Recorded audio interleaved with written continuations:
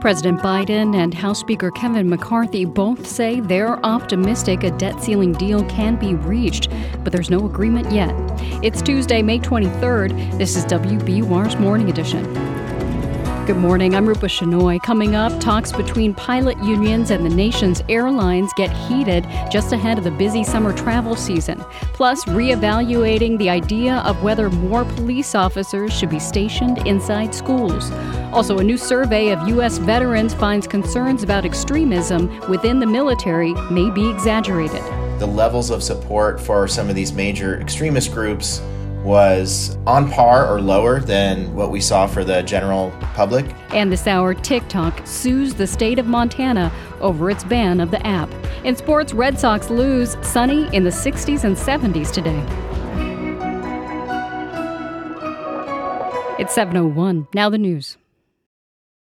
Live from NPR News in Washington, I'm Corva Coleman. House Speaker Kevin McCarthy says he had a productive meeting yesterday with President Biden about increasing the country's debt limit. NPR's Deirdre Walsh reports on continued talks ahead of a June 1st deadline to avoid a historic default. McCarthy said the main sticking point in the negotiations is setting spending levels for federal programs. He disagrees with the president about including any tax increases in any deal to increase the nation's borrowing authority, and insists there have to be cuts.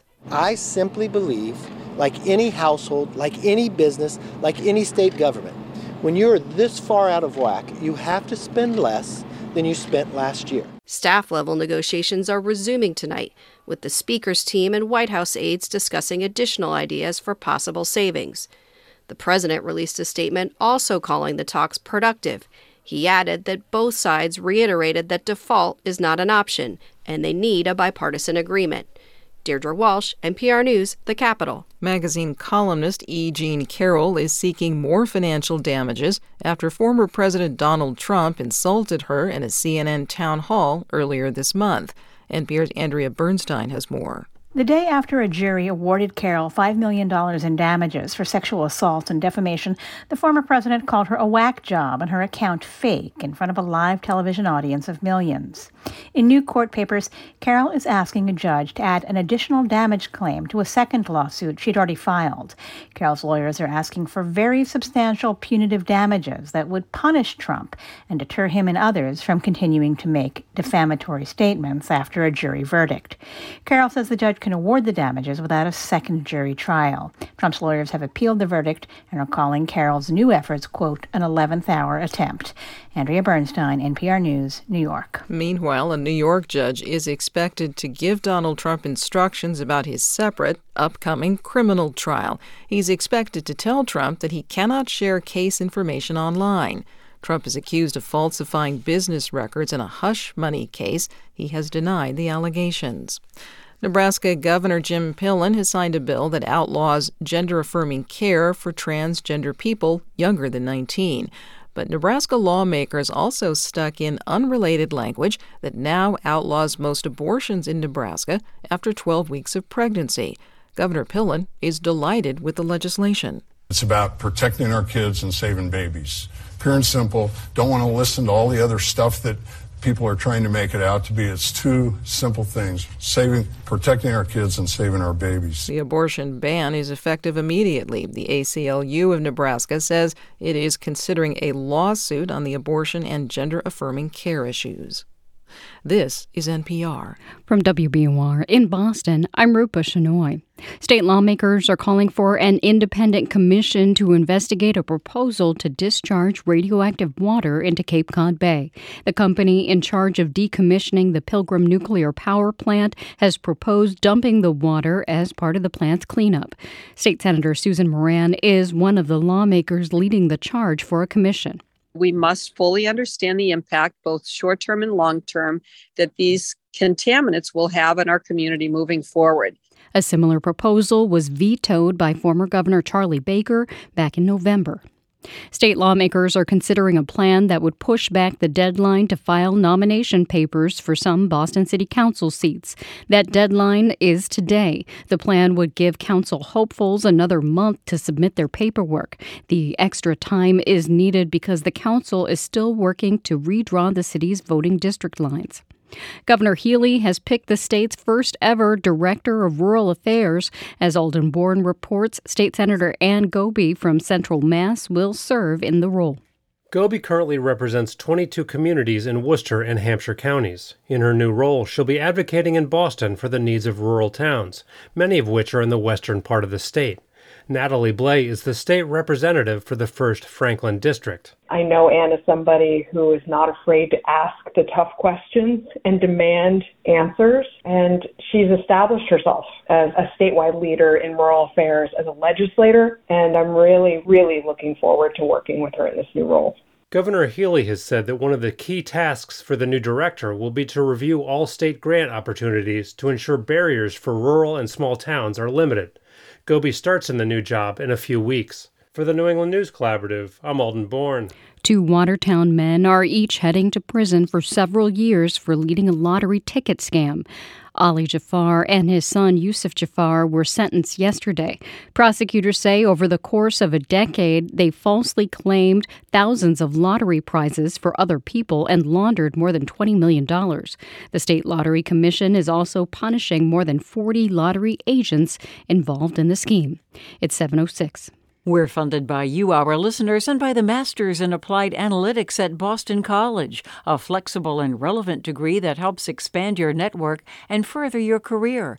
bc.edu/analytics. The Red Sox lost to the Angels 2-1 last night in Anaheim. The two teams play again tonight. Also tonight, it's win or season over for the Celtics. They'll play the Miami Heat in Game 4 of the NBA Eastern Conference Finals. Sunny today. It'll be in the lower 60s at the coast, lower 70s while inland. Clear overnight with temperatures in the 40s. Sunny tomorrow and in the lower 70s. Right now it's 50 degrees in Boston. Thanks for starting your day with WBUR. WBUR supporters include ION Television, presenting the Scripps National Spelling Bee. The 2-night event airs Wednesday, May 31st and Thursday, June 1st at 8, 7 Central on ION. Learn more at spellingbee.com.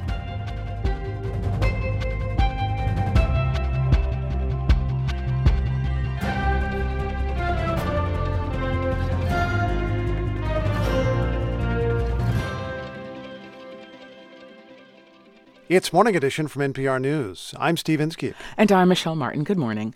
President Biden and House Speaker Kevin McCarthy met last night for the first time since debt limit negotiations seemed to stall in recent days. They sounded an optimistic note, but acknowledged they're still far apart. Here's Biden before that meeting. We have to be in a position where we can sell it to our constituencies. We're pretty well divided in the House, almost down the middle, and it's not any different in the Senate. It just isn't clear if they can reach a deal before the country breaches the debt ceiling in as few as 9 days. NPR's congressional correspondent Claudia Grisales is with us this morning to tell us more. Good morning, Claudia. Good morning, Michelle. So let me start with this meeting last night between President Biden and Speaker McCarthy. Where are both sides now? As you mentioned, still pretty far apart, but they both tried to sound this optimistic tone. McCarthy said it marked the best discussion they've had on this yet, and he still thinks they can get this done in time to avoid a financial default. I think it was productive in the professionalism, the honesty with one another, and the desire to try to find common ground. Biden, in a statement, also called it a productive meeting and said that their staffs will now continue to discuss a path forward. McCarthy expects they'll talk perhaps daily, and their staffs will continue to meet to get this done. But we should note that Treasury Secretary Janet Yellen has repeated in a new letter to congressional leaders that it is highly likely that the U.S. will be unable to satisfy all of the government's obligations if Congress has not acted to raise or suspend the debt limit by early June and as early as June 1. So as briefly as you can, where are both sides stuck and where could they find agreement? McCarthy said nothing is agreed to and everything is being talked about. For example, he says he will not talk about any options to raise revenues, which is a key sticking point. Biden says he believes Republicans should consider a look at tax loopholes to make sure that the wealthy pay their fair share. And he said revenue matters as long as you are not taxing individuals with annual incomes of under $400,000. A year. And McCarthy has repeatedly said that spending cuts need to be central to this deal because he believes the government is spending too much. And he wants to see a deal where spending declines next year from this year. But he has also said that defense cuts are not on the table, so that leaves fewer places to install these slashes in spending. And he's talked about new working requirements for certain Americans who need federal assistance. And there could be potential agreement when it comes back to clawing back unspent funds like those related to pandemic relief bills. Do we have any sense about how this issue is playing among Americans? Obviously, that's a big group, but in terms of what approach should be taken here to resolve this? Yes, our new NPR PBS NewsHour Marist poll out this morning found that a slim majority wants the debt ceiling raised without being tied to spending cuts. That is, they want to see leaders leave the talks about cuts for a separate conversation. But those results are driven by Democrats in the poll. Republicans overwhelmingly said they want cuts tied to the debt ceiling, while independents are split. Now, if they don't get anything done, there is a lot of blame to go around. People are split on who would take that blame. But when you look at independents, which is a key group for the 2024 elections, they would blame Biden by a 9-point margin. That's 47-38. And that can give you more insight as to why the White House is so motivated to get this done. That is NPR's Claudia Grisales. Claudia, thank you so much. Thank you. The U.S. Surgeon General is the latest to warn about the dangers of social media to kids. Vivek Murthy has put out an advisory on children, social media, and mental health, and he joins us once again. Surgeon General, welcome back. Well, thanks so much. Good to be with you, Steve. I guess we should note this is a common story, a widely reported story, the idea that kids are looking constantly at videos and pictures online, and they're influenced often in very negative ways. But tell me, how powerful is the evidence of a connection between social media and depression or other mental health crises for kids? Well, I'm glad you asked, Steve, because the most common question that I get from parents around the country is about social media. And they ask me, is social media safe for my kids? And I also hear concerns from kids, too, which is really important to know. Most kids tell me three things about social media. It makes them feel worse about themselves, worse about their friendships, but they can't get off it. And I'm issuing an advisory today on social media and youth mental health because the bottom line is we do not have enough evidence to conclude that social media is in fact sufficiently safe for our kids. Instead, what we have is growing evidence that social media use is associated with harms. So consider that teens who use social media for more than 3 hours a day face double the risk of depression and anxiety symptoms, which is particularly concerning given that the average amount of time that kids use social media is 3.5 hours a day. So double the risk. There's an association between the more social media you use, the more you have that risk. That's what you're saying. That's right. And it's not even just a risk of depression and anxiety symptoms, but we find that nearly half of adolescents are saying that social media makes them feel worse about their body image.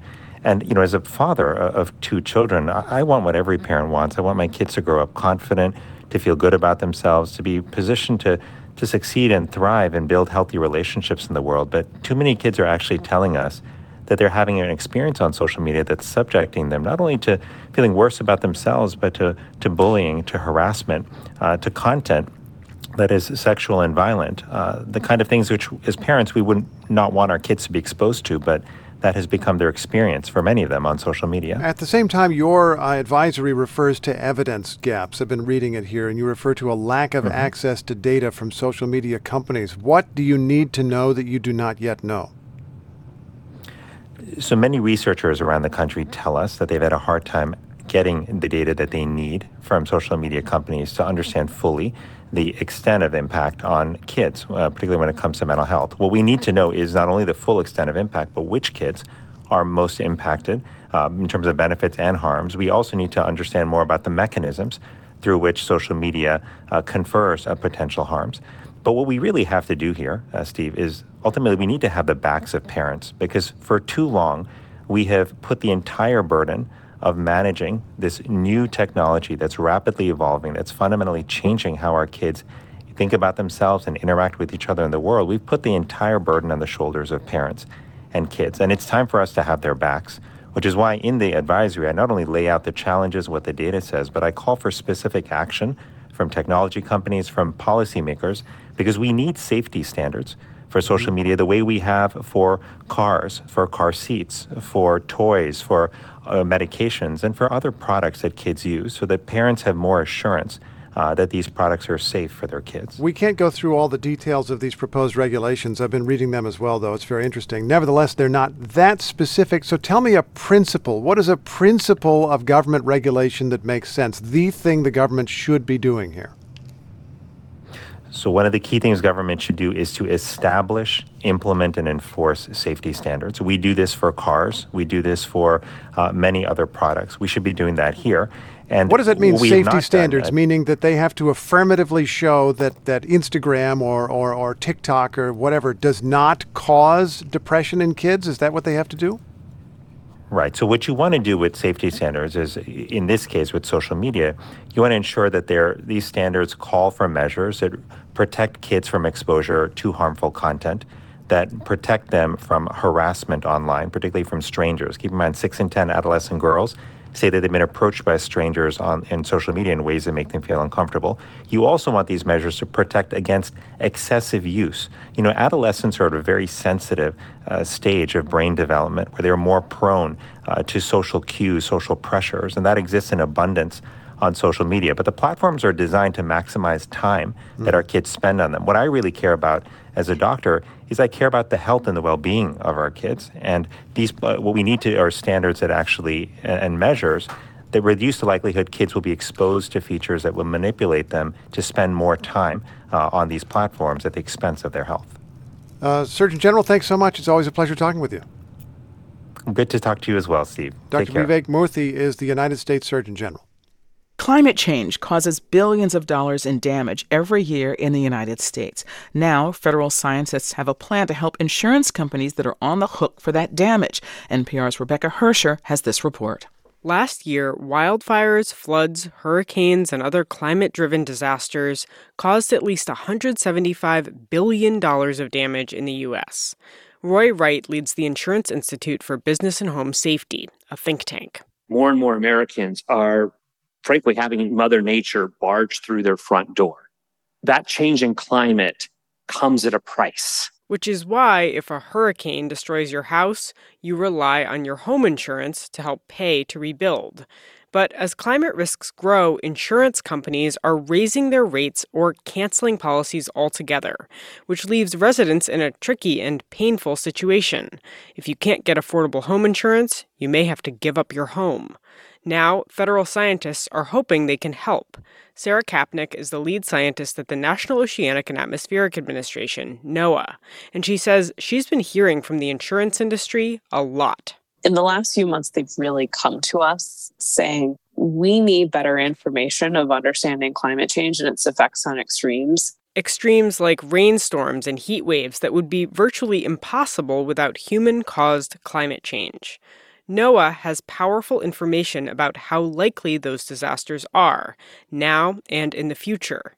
NOAA and the National Science Foundation, which funds research at universities, are starting a new research center that will make that data more useful to the insurance industry. The goal, Kapnick says, is to help property insurance companies understand the future. She says a lack of solid climate data is one reason that people who live in high-risk areas are grappling with unaffordable insurance, or worse. In places where you don't have a lot of data, you either don't know how to price the premium or people stop offering insurance at all. The trade group, the American Property Casualty Insurance Association, says the new research center will be extremely beneficial. Of course, better data can only go so far. The dangers posed by climate change to homes and to the companies that insure those homes will keep growing unless greenhouse gas emissions rapidly fall. Rebecca Hersher, NPR News. This is NPR News. Good morning. I'm Rupa Shenoy. Thanks for starting your Tuesday with WBUR. Coming up in 3 minutes on Morning Edition, there's been a national increase in schools reporting violent behavior by students. That's fueling more discussions about whether police should be stationed inside schools. It's 7:19. We're funded by you, our listeners, and by Lauren Holleran with Gibson Sotheby's International Realty in Cambridge. Real estate brokerage that is grounded in data and committed to thoughtful design. LaurenHolleran.com. Fresh Food Generation Restaurant and Catering. From scratch meals that combine New England ingredients with Caribbean and Southern flavors. FreshFoodGeneration.com. And Huntington Theater. Just announced, don't miss artistic director Loretta Greco's first season in Boston. Season ticket packages available now. Learn more at huntingtontheater.org. Florida law now bans public colleges from offering general ed classes that, quote, distort significant events or teach identity politics. It was signed by Governor Ron DeSantis. Florida's getting out of that game. If you want to do things like gender ideology, go to Berkeley. Is it constitutional for a government to tell colleges what they can and can't teach? That's On Point this morning at 10 on 90.9 WBUR, Boston's NPR news station. This morning's episode of The Common will get you ready for this weekend's huge Boston Calling concert. More than half of this year's lineup includes performers who are female and non-binary. But when it comes to racial diversity, there's still a lot of work to do. Check out The Common wherever you get your podcasts. Sunny and breezy today in the 60s, 70s as you go towards Central Mass. Tonight, mostly clear and a low in the 40s. Tomorrow, sunny again and a high in the low 70s. Right now, it's 50 degrees in Boston.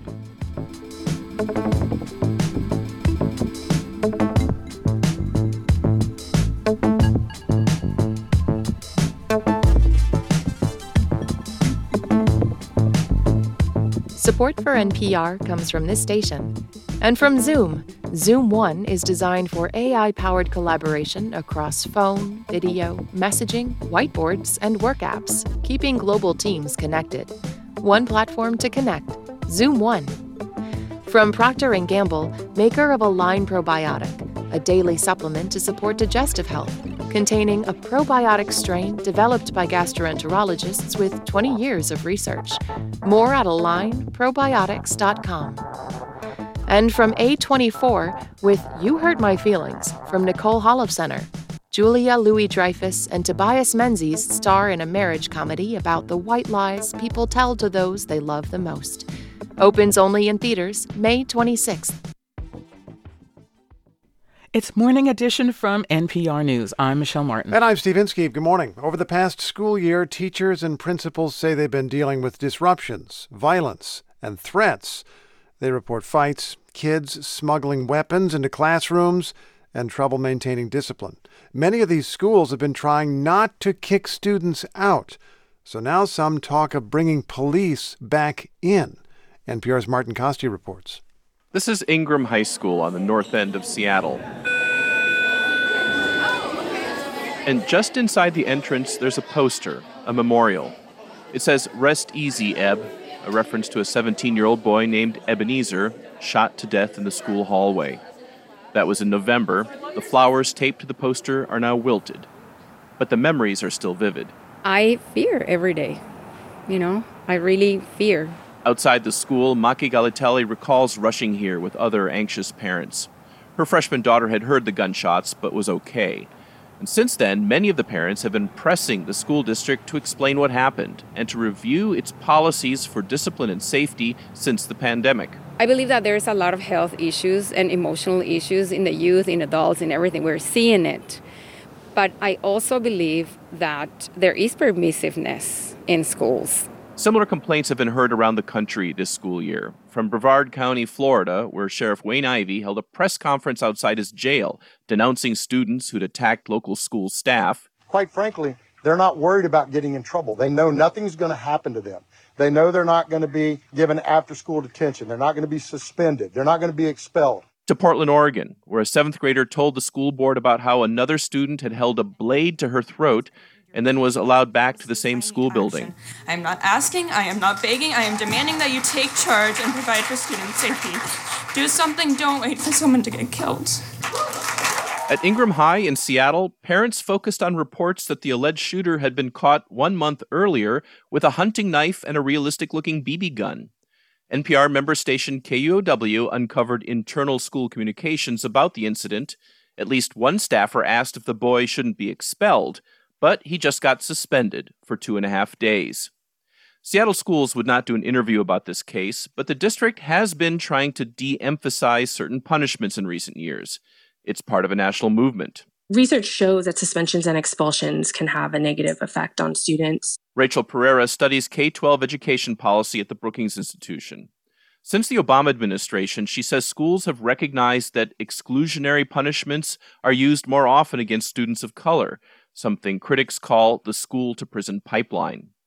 Pereira says the trend away from this is a good thing, but it may now be running into some headwinds. I do worry about that because we're seeing lots of reports, both in the media and in surveys of educators, that they are facing more acute behavioral challenges. And it's not that principals want to start expelling more kids again. I don't disagree with the movement. We were disproportionately suspending student of color for decades. Scott Seaman runs the Association of Washington School Principals. He says what he's been hearing around his state and the country is that after the pandemic, districts have failed to provide enough alternatives, such as more counseling and programs known as restorative justice. Problem now is, now you've got a whole bunch of students bottled up in the system with no additional resources to deal with the issue. And this worry about troubled kids being bottled up leads to another question. When should the schools turn to the police? During the George Floyd protests of 2020, many big city school districts made a point of ending their police in the schools programs. Portland, Oregon was one of those. We have a school that doesn't always support law enforcement. Henry Callahan is a junior at Cleveland High School. A student was shot in December, and Callahan later did a story for the student paper about the possibility of bringing police back. We were expecting a lot of people to be like, yeah, no, absolutely not. Instead, he found that opinions had softened. We saw, honestly, a lot more of the students voicing like, yeah, you know what, it might be necessary, or we think it is time, you know. Some parents petitioned the school district to rebuild its ties with the police, and the board is now planning to bring officers closer to schools, but not necessarily back into schools. Jackie Dixon is the vice president of the Portland Association of Teachers. She says most of her colleagues prefer to keep the cops on the outside. There is research out there that suggests having a police presence in schools can be harmful to students and cause them to feel like they don't want to be in that environment. But other districts have brought police back inside, often after violence. In Denver, when a student shot 2 administrators in March, the mayor said removing officers from schools had been, quote, a mistake. Mo Kennedy is the executive director of the National Association of School Resource Officers, known as SROs. The ranks of SROs are growing once again. He says that often happens after a high-profile school shooting. But this year, it may also have to do with the big increase in the number of first-time gun buyers during the pandemic, and police warnings about more unsecured guns being left where kids can get to them. Kennedy says this is where a school needs a trained police officer. We don't need school administrators having to be tasked with searching someone for a gun. That's not fair to them. Back in Seattle, the district is not ready to station officers inside schools. And that's all right with Ingram parent Maki Galatelli. She doesn't think a school-based cop could have prevented the fatal shooting here. And she's also a believer in finding ways to avoid suspending or expelling kids. But once there's a weapon, she draws the line. That child needs to be treated with respect, but find a way, somehow remove that child from the rest of the students because that child represents a threat. District administrators have been meeting with her and other parents privately to try to reassure them about safety. And just a few weeks ago, when an online video showed a student flashing a gun in the school's parking lot, they quickly called the police to confiscate the weapon. Martin Costi, NPR News.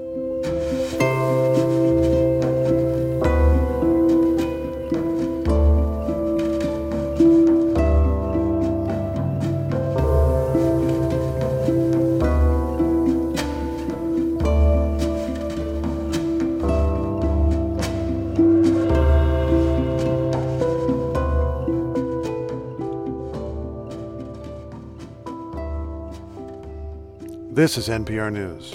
Welcome to Tuesday. Coming up in 5 minutes on Morning Edition, pilots and major airlines have been in contract negotiations since 2019 because of the pandemic. The talks are growing tense over compensation and quality of life issues. It's 7:29. A quick reminder that the WBOR app makes following the news all day easy. You can listen live, pause, and even rewind. That's the WBOR app in your app store today. We're funded by you, our listeners, and by MathWorks, creators of MATLAB and Simulink, partnering with Mass Audubon to protect climate-resilient landscapes. MathWorks.com/MassAudubon. Simone Lee at the ICA. See why Lee was named one of Time's Top 100. Now on view, ICABoston.org. And Babson, top ranked in entrepreneurship by U.S. News & World Report, Babson's MBA prepares you to tackle global challenges. babson.edu/MBA.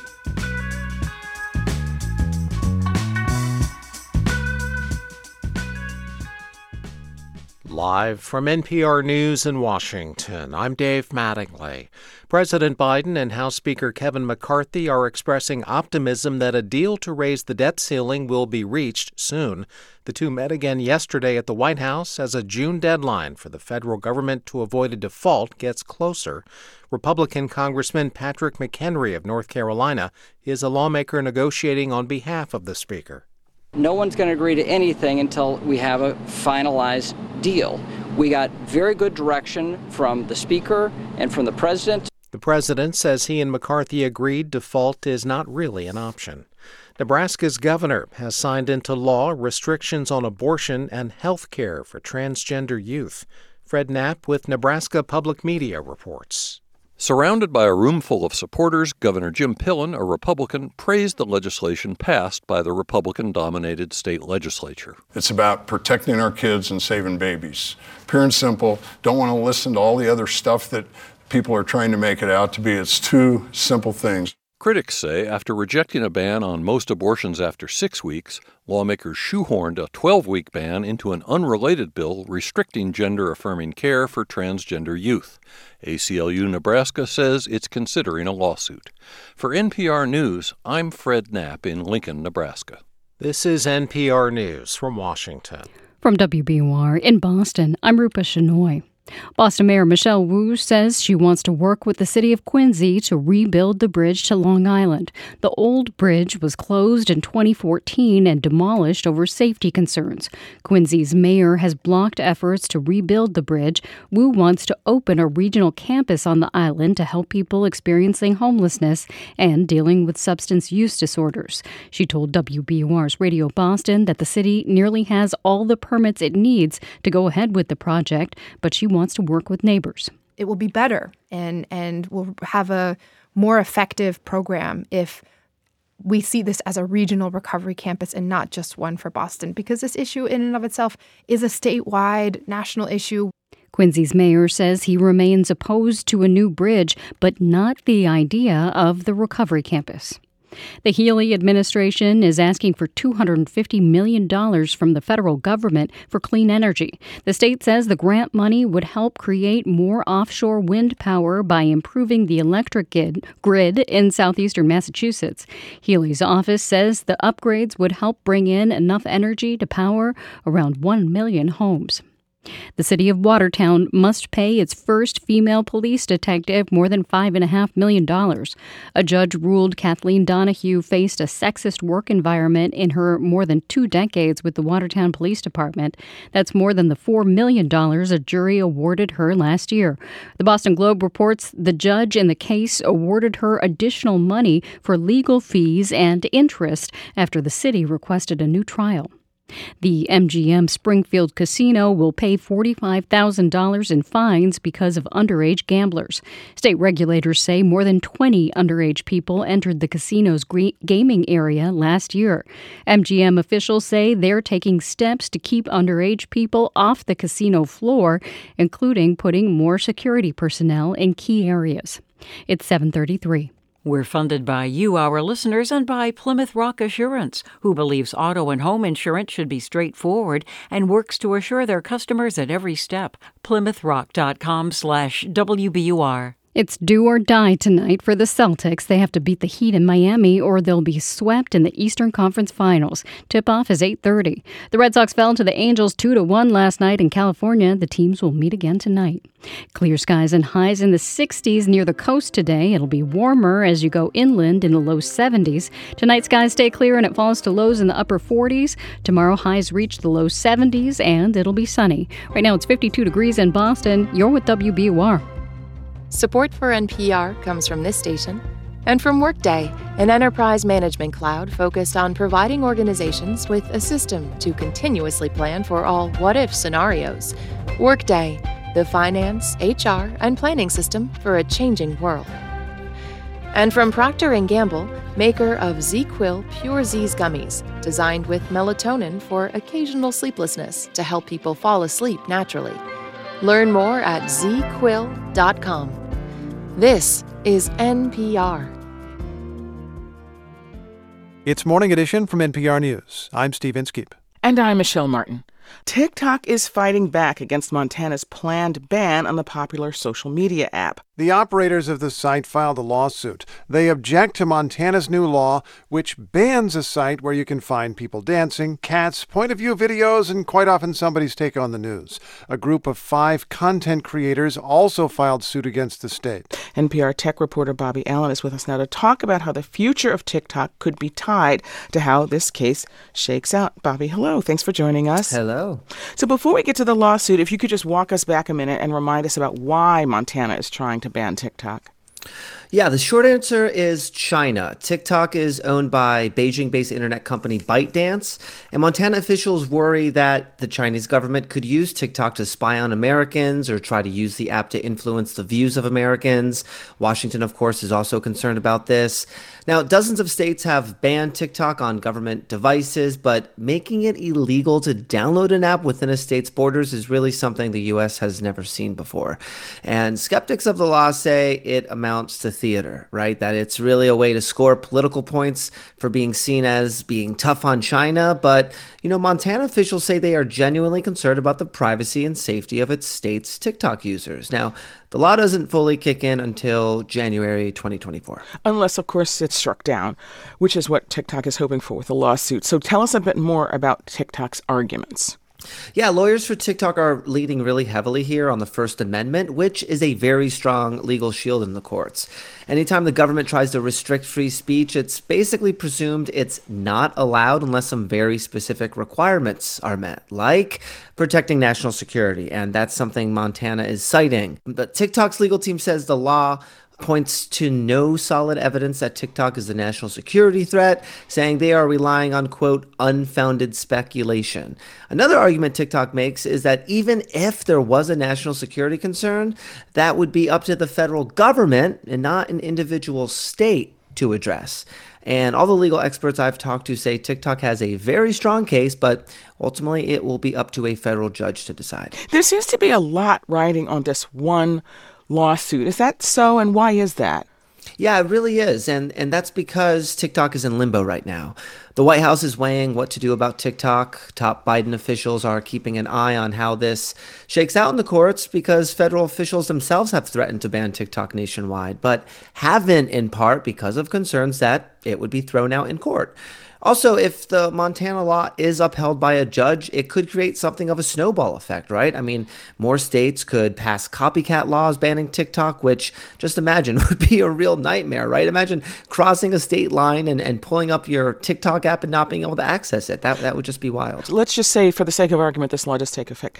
How would it be enforced? Yeah, cybersecurity experts are really skeptical that it's going to be easy to enforce. Right now, the law intends to punish companies like Apple and Google for making TikTok available, not the people using TikTok. Still, it's not even clear that Apple and Google can completely prevent an app from being downloaded in a single state. There are some blunt force ways to block an app in a state, but there would be so many ways around it, so many loopholes. Not to mention the unintended consequences, like accidentally banning the app in neighboring states, which would create a whole new set of legal problems.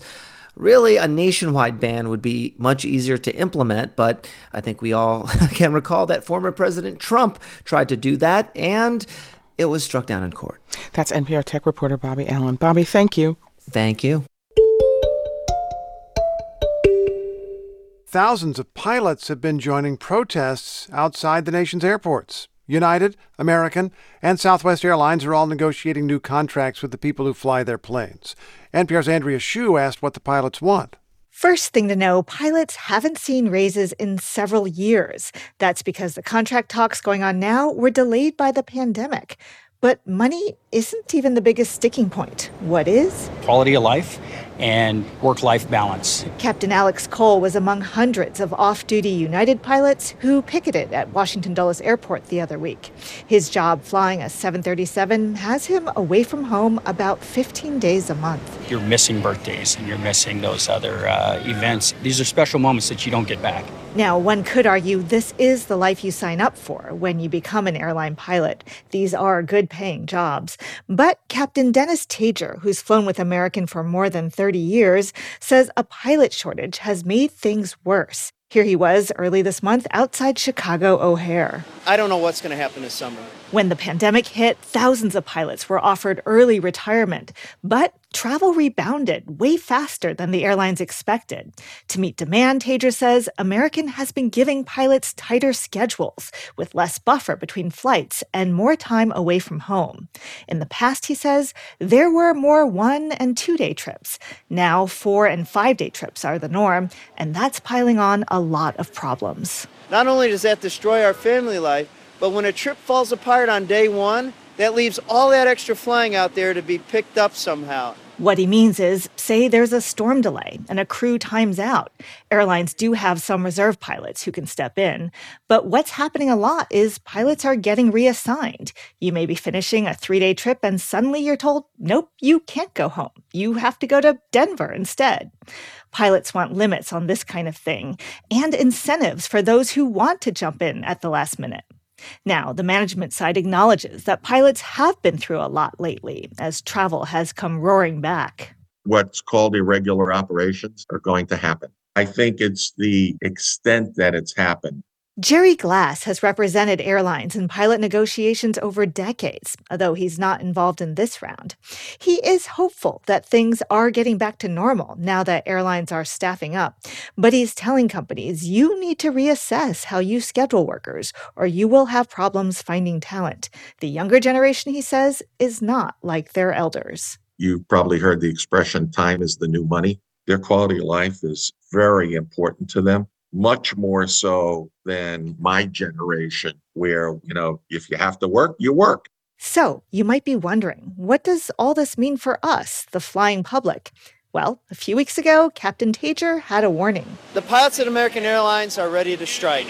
But don't worry, they're now close to a deal. And besides, there are many, many things that have to happen before pilots can actually strike. For one thing, the White House would get involved. So your summer travel is probably fine. But Helene Becker, airline analyst with TD Cowen, projects flying is going to get more expensive. Yes, it is. Not only because pilot pay is going up, but flight attendant pay is going up as well. And wages are going up a lot. In March, Delta pilots negotiated a 34% raise by 2026. United and American have said they'll match that. In the end, it comes down to supply and demand. Airline employees, like so many other workers in this post-pandemic economy, still have the upper hand. Andrea Hsu, NPR News. This is NPR News. It's a Tuesday on WBUR. Coming up at 7:45 on Morning Edition, a new survey is providing insight into possible extremism among members of the military. It finds that support for extremist groups is generally lower among veterans than in the general population. We'll have a high in the 60s and 70s today, depending on how close you are to the coast. It'll also be breezy and sunny. Tonight, upper 40s, then low 70s tomorrow, and sunny again. It's 52 degrees in Boston at 7:43. We're funded by you, our listeners, and by the John S. and James L. Knight Foundation, helping public radio advance journalistic excellence in the digital age, informed communities, essential for healthy democracy. KnightFoundation.org. And Porter Square Books, popping up at the Seaport Summer Market the first 3 weekends in June from 11 to 7. You can kickstart summer reading with Porter Square Books, Boston edition. Boston-based Ironwood Pharmaceuticals is buying a Swiss company in a $1 billion deal. The deal for Vectiv Bio will expand Ironwood's drug portfolio, which focuses on gastrointestinal diseases. The deal should close later this year. Andover-based energy company Enel North America is moving forward with plans to build a new manufacturing facility in Oklahoma. It'll build solar cells and panels. The plant is expected to have more than 1,000 workers and cost about $1 billion. The new observation deck atop the Prudential Center in Boston will open next month. The area known as View Boston has set a June 15th opening day. It includes a cocktail lounge, a theater, and viewing platforms. It's 7:44. Many people with long COVID have had to take a leave from their jobs. Now they rely on long-term disability checks to survive, and getting approved has become increasingly difficult. It's very frustrating for everybody. It's frustrating for patients, for doctors. And insurance companies will say, we're not paying until we figure this out. That story on the next All Things Considered from NPR News. Listen today starting at 4 on 90.9 WBUR. Support for NPR comes from this station and from Ooma, a cloud-based phone service for any size business with an automated virtual receptionist, video meetings, and other features to connect to customers and coworkers anywhere at ooma.com/NPR. And from Procter & Gamble, maker of Nervive Nerve Relief. Nervive is designed to reduce occasional nerve aches, weakness, and discomfort in hands or feet due to aging. Learn more at nervivehealth.com. This is NPR. It's Morning Edition from NPR News. I'm Stephen Skip. And I'm Michelle Martin. How many people with extremist views have ties to the military? The National Guard may have missed the signs that a suspected leaker of highly classified intelligence information, Jack Teixeira, was stockpiling guns and posting on social media about mass killings. And the Pentagon last week acknowledged it has not implemented most of a plan to counter extremism in the ranks. Despite those kinds of headlines, there's better news about veterans. NPR's Quill Lawrence tells us about a new nationwide survey that suggests that men and women who have left military service generally do not embrace extremism on the left or the right. Stories about veterans and extremism regularly make the news, like the recent guilty plea by a U.S. Marine for breaking into the Capitol on January 6th. Initial reports suggested huge numbers of veterans in that mob. The real number turned out much lower, says Todd Helmus with the RAND Corporation. Those initial reports spurred a lot of fear and concern about the risk of veterans, but no one's actually looked at the numbers. Helmus and his colleagues did, and were encouraged by what they found in a survey of about 1,000 veterans nationwide, says fellow researcher Ryan Brown. Some examples of that: the general public, 7% support for white supremacists, and less than 1% support for white supremacists among veterans. 9% of the general public has a positive view of the far-right Proud Boys, compared to just 4% of veterans. The vast majority of deadly political violence in America comes from the far right, but RAND also surveyed views about Antifa. About 10% of the general public say they support the far left movement. Only 5.5% of veterans said they support Antifa.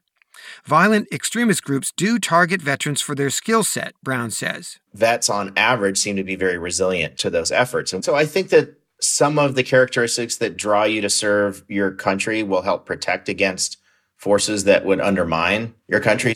Brown and Helmus are not veterans. They were pleasantly surprised by the findings. U.S. Marine vet Joe Plensler was not surprised. If veterans are overrepresented in the January 6th mob, it's important to remember that they're also overrepresented in the halls of Congress. They're overrepresented in state legislatures. They're overrepresented in town councils. So, I think when people put their hand in the air and swear to support and defend the Constitution, that oath doesn't end when we leave the Department of Defense. Plensler is on the board of a group called We the Veterans. They recruit vets to fill the nationwide shortage of election poll workers. Ellen Gustafson co-founded that group. We had a story from a Vietnam veteran in New Jersey who said he had two experiences that were kind of difficult as a poll worker at his polling location. One where a guy walked in with a Biden hat, and another where a guy walked in with a red Make America Great Again hat. He told both of them, politely to take them off, and they did without incident. She says when that Vietnam vet asked the men to take off their political hats, he was wearing a 101st Airborne hat, which is not political. And that's the point. There's a lot of people in America who are looking at our military and veteran community as, woke. And then in another media silo, you could easily take away that our military is full of white supremacists. And as a military spouse who lives in this community, I know that not to be true because, as we believe, veterans, in many ways should know better and had the experience as Americans working across a lot of different backgrounds to just get the job done for our country. The RAND researchers stress their report is just a start, just a survey, but they're optimistic with what they've learned so far. Quill Lawrence, NPR News.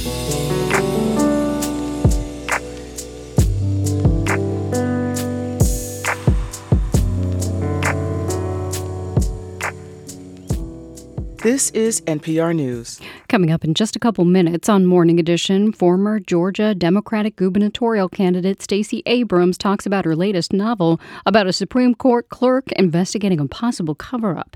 And at 8:10, people in Sudan continue to flee the ongoing violence between rival armies there. We have an update on the growing refugee crisis. It's 7:49. I'm Steve Inskeep. Around the world, our co-host Leila Fadel has been reporting from Ukraine. In your community, workers are unionizing in fields where they haven't always had a big presence. And farther afield, think really far, like out of this world. 5. And liftoff of Artemis 1. Morning Edition from NPR News takes you wherever the story is. Listen every weekday. Listen again tomorrow morning on 90.9 WBUR. We're funded by you, our listeners, and by Direct Tire and Auto Service. Proud to support WBUR and public radio to help keep quality programming alive. DirectTire.com. And BioNova Scientific, GMP manufacturing services for biologics. BioNovaScientific.com, where concept becomes cure. Here's a look at some of the stories we're following this Tuesday morning. President Biden and House Speaker Kevin McCarthy still haven't reached an agreement to avoid a federal default, despite what they call productive discussions. Arizona, California, and Nevada have reached an agreement to reduce water usage to help protect the drought-stricken Colorado River, and Russia is responding to attacks inside its borders by anti-Kremlin fighters who are reportedly allied with Ukraine. Stay up to date on the news all day here on 90.9 WBUR, on the WBUR mobile app, and at WBUR.org. WBUR supporters include Loomis Sales, where portfolio managers, research analysts, and traders work together to help clients reach their financial goals. Learn more at LoomisSales.com. We'll have temperatures in the 60s closer to the coast today, low 70s farther inland. It'll also be sunny. Tonight, it may dip into the 40s. Tomorrow, in the 70s under clear skies. Right now, it's 53 degrees in Boston at 7:51. It's Morning Edition from NPR News. I'm Steve Inskeep. And I'm Michelle Martin. Former Georgia State Representative Stacey Abrams has one of those resumes that makes you feel bad about yourself. World-class education, a distinguished career in the Georgia legislature, a national leader on voting rights, entrepreneur, professor, and she's a prolific author of both fiction and political strategy. Her most recent book, her 15th, is another novel, and it's out today. It's her second thriller that features Supreme Court clerk, amateur sleuth, and all-around savior of democracy, Avery Keene. And Stacey Abrams is with us now to tell us more about it. Welcome. Thank you for joining us. Thank you for having me. It's always a delight. I think people may remember your first thriller, which features Avery Keene. It's a rogue president involved in international intrigue, a Supreme Court justice who falls into a persistent vegetative state. It's my recollection that the first draft of this book, everybody passed on it because the president seemed too absurd and nobody cares about the Supreme Court. I take it was different this time around. Yes. So I wrote it actually in 2010. So there was turmoil, but nothing quite as egregious as I portrayed in While Justice Sleeps. And so Rogue Justice picks up 4 months later and really looks at the consequences of confronting a president who's made some egregious mistakes, but where the public is divided about what that means. We follow her through the political fallout, but she is contacted by someone who recognizes that one part of our court system is imperiled. And so Avery has to figure out how broken our systems are by understanding just how fragile our infrastructure is in this nation. One of the reasons I was curious about this is that your last book dealt with things that we subsequently had to worry about, like big pharma, bioengineering. This one deals with surveillance and things like that. How do you think of these things? The reason I ask is that, some people who write about like science fiction, right? What they'll do is they'll extrapolate forward. They'll think, well, what would it be like if we had no water or something like that? So how do you come up with these things? I really like to understand where we are and where we go next. And as much as I love science fiction, I'm trying to think 10, 20, 30 years in the future, not 1,000, 2,000, 3,000 years in the future. But the conversations about our infrastructure matter to me. I actually, at one point, had an infrastructure consulting firm. And so I'd spent some time thinking about the physical infrastructure of the country. My younger sister is a federal judge, and we were having lunch after she'd come back from a conference, and I was actually flipping through her conference program, and that gave me part of the idea for this book. But really, my ideas come from thinking about what we see in the world around us, and then what could go slightly wrong, or more importantly, what questions aren't we asking about what's happening to us? So could you give us a heads up? What's keeping you up at night now? Just so you know, we can get ready. I will say I begin a conversation about cybersecurity in this book, and it continues to be an issue that I want to explore a bit more. I think about AI, and yes, we have this sort of existential crisis conversation about AI, but I think there are more pedestrian issues for us to concern ourselves with. Assuming you can't stop it, let's think about what else could be done with it beyond not just the future it taking our jobs, but what does it mean for the nature of what work is? You know, to that end, the subjects you deal with in these books are serious, but there is kind of a fun tone to it. They're not so dire that you can't kind of enjoy it as a ride. And I was just wondering how you arrive at that kind of tone. It's how I exist. My work is hard. The conversations we have to have, from Avery's grappling with her addiction to drugs and her mental illness and what that means, there are dark and hard things we face. And my life, the way I was raised, the way I think about the world, it's not just how do we grapple in the dark and how do we push through the dark, it's how do we bring the light. Your Washington-based books are animated by a concern about the fragility of, and I might even say corruption of, our democratic systems.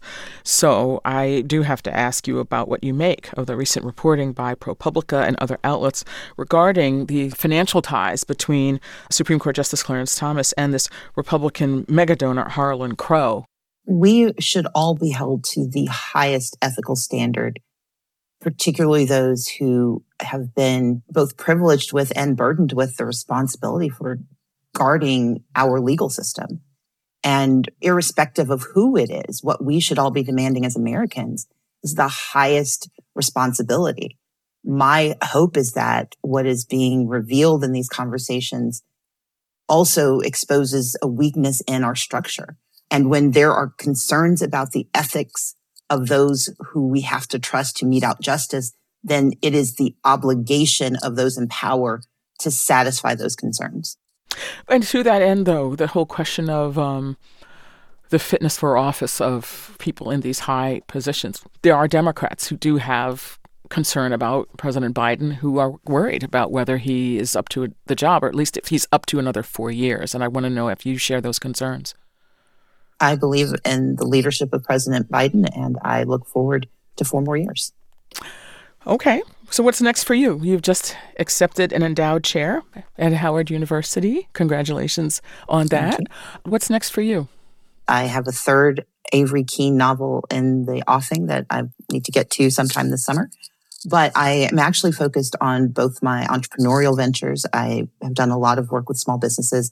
I am working with Rewiring America, making certain that consumers have access to the resources that are coming through the Inflation Reduction Act for electrifying our homes and helping address climate action.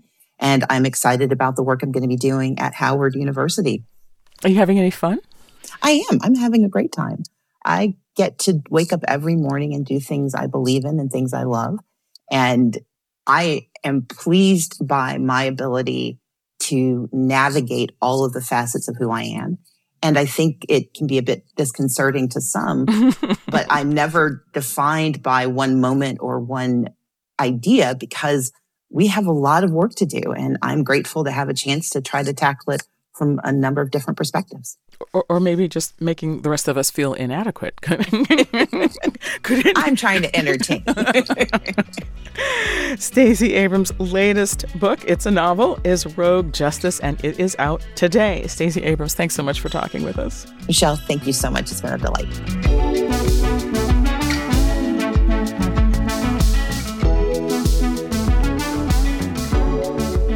This is Morning Edition from NPR News. I'm Michelle Martin. And I'm Steve Inskeep. WBUR supporters include Boston University Academy, where kind and curious high school students who love to learn thrive. Virtual info session May 25th, buacademy.org.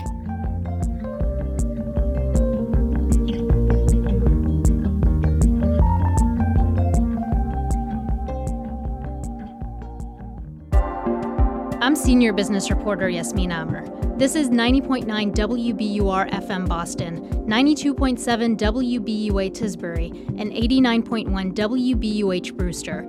Listen anytime with our app or at WBUR.org. WBUR, Boston's NPR news station. TikTok is suing Montana over the state's ban of the Chinese video sharing app because of national security concerns. It's Tuesday, May 23rd. This is WBUR's Morning Edition. Good morning. I'm Rupa Shenoy. Coming up, President Biden and House Speaker Kevin McCarthy say they've had productive discussions but haven't reached an agreement yet to avoid a looming federal default. Also, remembering Boston Marathon icon Rick Hoyt, a pioneer of wheelchair racing who's died at age 61. And when we got home that night, Rick wrote on his computer, "Dad, when I'm running, it feels like my disability disappears." And this hour, dozens of cyclists biking together, younger folks, older folks, people in spandex, people dressed for work, the whole gambit of folks getting around this morning. Our transportation reporter goes for a ride during Bay State Bike Month. Sunny in the 60s and 70s today. It's 8:01. Now the news. Live from NPR News in Washington, I'm Corva Coleman. President Biden and House Speaker Kevin McCarthy say they're optimistic an agreement will be reached to raise the debt ceiling.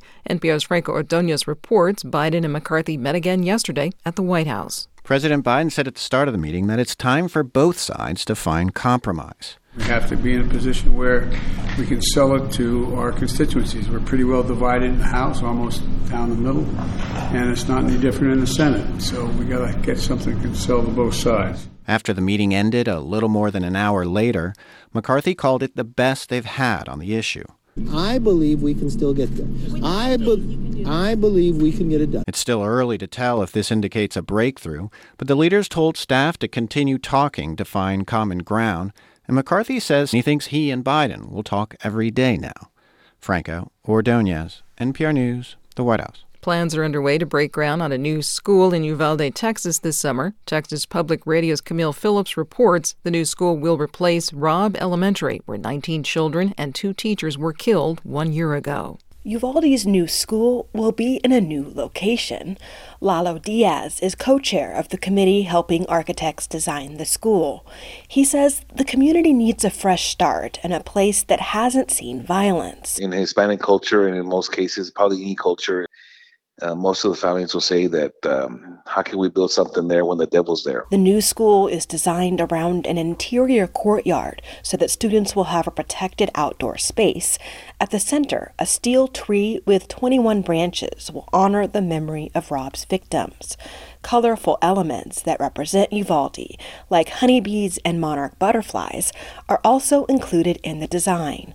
I'm Camille Phillips in San Antonio. Federal authorities have arrested the driver of a box truck who crashed into the barriers near the White House last night. The Secret Service says it appears the driver did it intentionally. Officials say he is facing several charges. Fighting continues in the Russian region of Belgorod near the border with Ukraine. Russia is blaming Ukrainian saboteurs, but 2 Russian paramilitary groups have claimed responsibility. They say they're attempting to overthrow the Russian regime in Moscow. Ukraine's former infrastructure minister, Volodymyr Omelyan, says that after Russia invaded last year, he predicted Russia would see attacks on its own territory. There is no doubt about that, and it's not only territory of Ukraine which will suffer, it will be also territory of Russia. But in our attention as Ukrainian armed forces, we are not going to cross the border. We just want to restore our territory in the borders of 1991. As it used to be. He spoke to the BBC. On Wall Street in pre-market trading, stock futures are lower. This is NPR. The video sharing app TikTok is suing Montana. TikTok alleges a new Montana law that bans everybody in the state from using the app is incorrect. The law takes effect next January. TikTok says the ban violates free speech and that it's acting to protect people who use the app for their businesses. Montana officials say the Chinese government could use it to access Americans' data. The Denver Nuggets will be making their first ever NBA Finals appearance after sweeping the Los Angeles Lakers 4-0 in the Western Conference Finals. NPR's Tristan Plunkett has more on the 113-111 win for the Nuggets in Game 4 last night. Led by big man Nikola Jokic, the Nuggets were able to tame an offensive explosion by Lakers star LeBron James to secure their spot in the finals. Jokic posted a triple-double for the 8th time this postseason when a player hits double digits in 3 categories. In doing so, he broke a nearly 60-year record held by NBA great Wilt Chamberlain. James opened the game with 21 points for the Lakers in the first quarter. He finished the game with a total of 40, but Jokic says the Nuggets were able to make some adjustments for the second half. He was just dominating the game, but we found a way that make him take tough shots. The Nuggets await the winner of the Miami Heat-Boston Celtics series to see who they'll face in the finals. Tristan Plunkett, NPR News. A volcano not far from Mexico City is spewing smoke and ash. The Mexican government has boosted its warning level on the volcano's activity.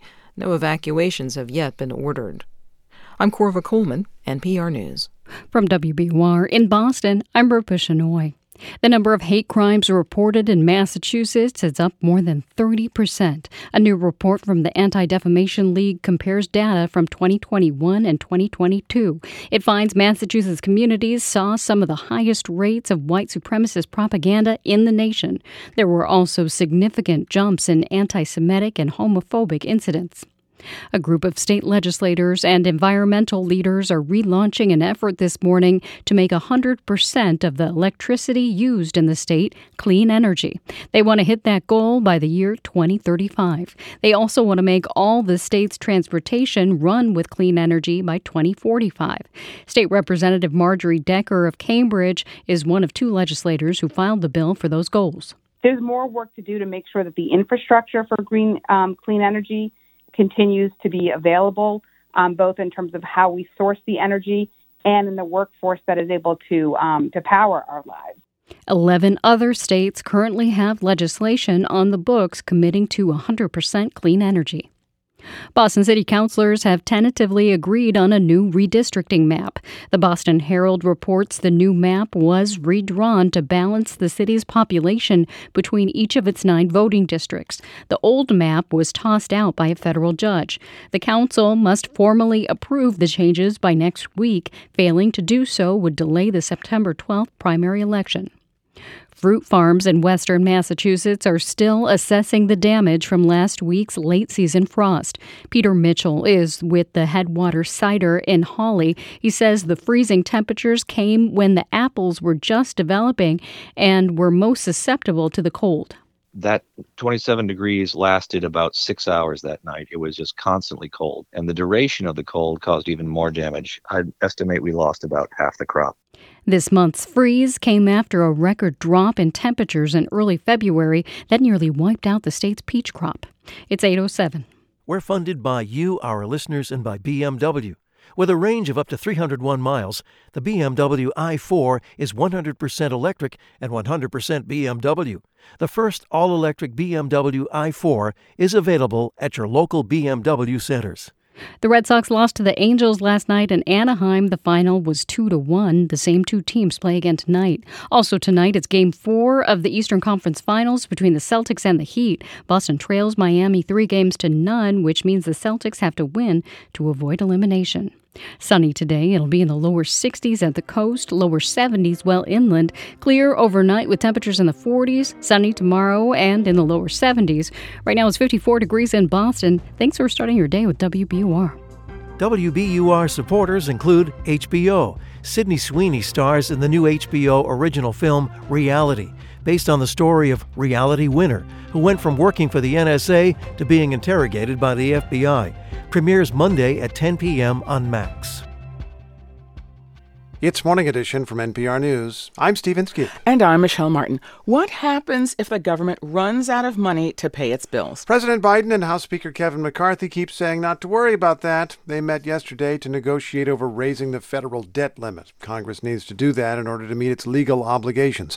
Biden spoke before yesterday's meeting. We still have some disagreements, but I think we may be able to get where we have to go. We both know we have a significant responsibility. McCarthy said after the meeting, I believe we can get it done, but hardly more than a week remains before June 1st. The Treasury Department says that's the earliest date at which the U.S. may have less money than it needs. NPR's Scott Horsley has been asking what that might look like. Good morning, Scott. Good morning. So let me start with Republican Congresswoman Nancy Mace of South Carolina. She was on Morning Edition not long ago. She suggested the U.S. can pay its existing debts. Let's listen to what she said. We can prioritize. The president can prioritize spending. We're not going to run out of money to pay the interest on the debt because we get 11 times the interest on the debt in tax revenues year over year. So let me briefly fact check that. Is she right? If all you're concerned about is making interest payments on the government's debt, she is right. The government almost certainly will keep making those payments. And interest isn't due until the middle of June anyway.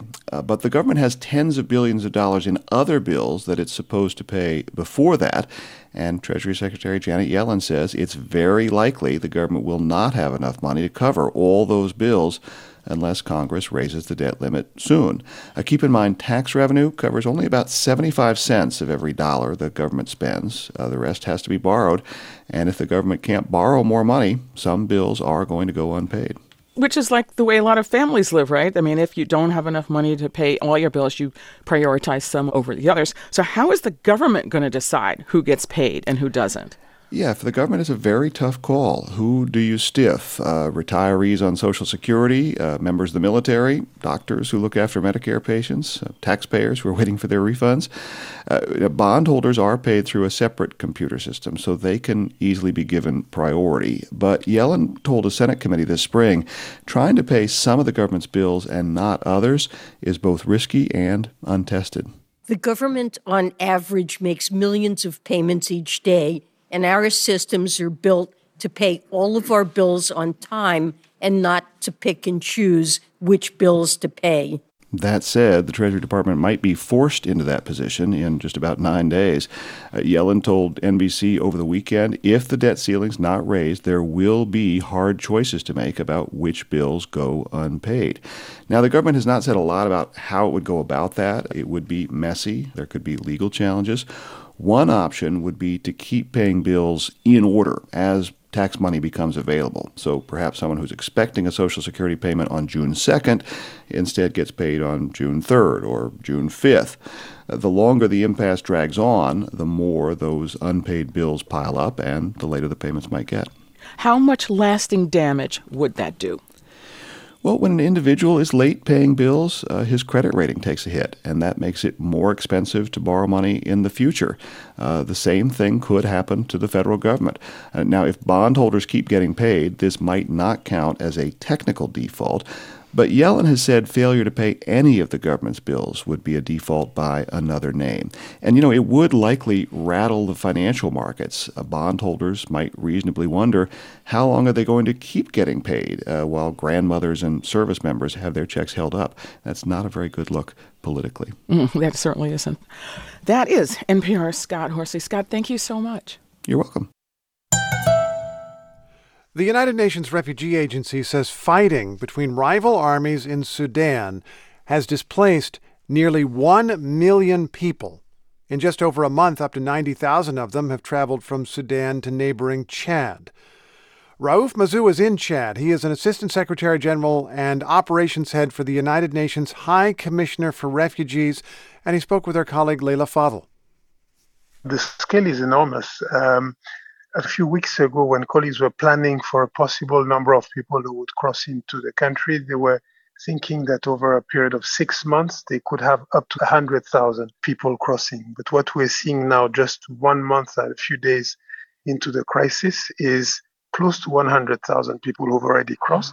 Very, very difficult people who are along the border, 90% women and children arriving and in very, very difficult conditions. When you say difficult conditions, can you describe those, some examples, what people are dealing with?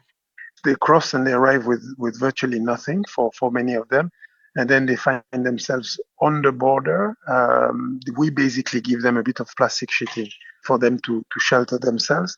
And then basically does that. And of course, we're also trying to provide food assistance and other items, but that's very temporary. And then from there, what we need to do is to transport them away from the border into either existing settlement, if there is still space in these settlements, or into newly established ones.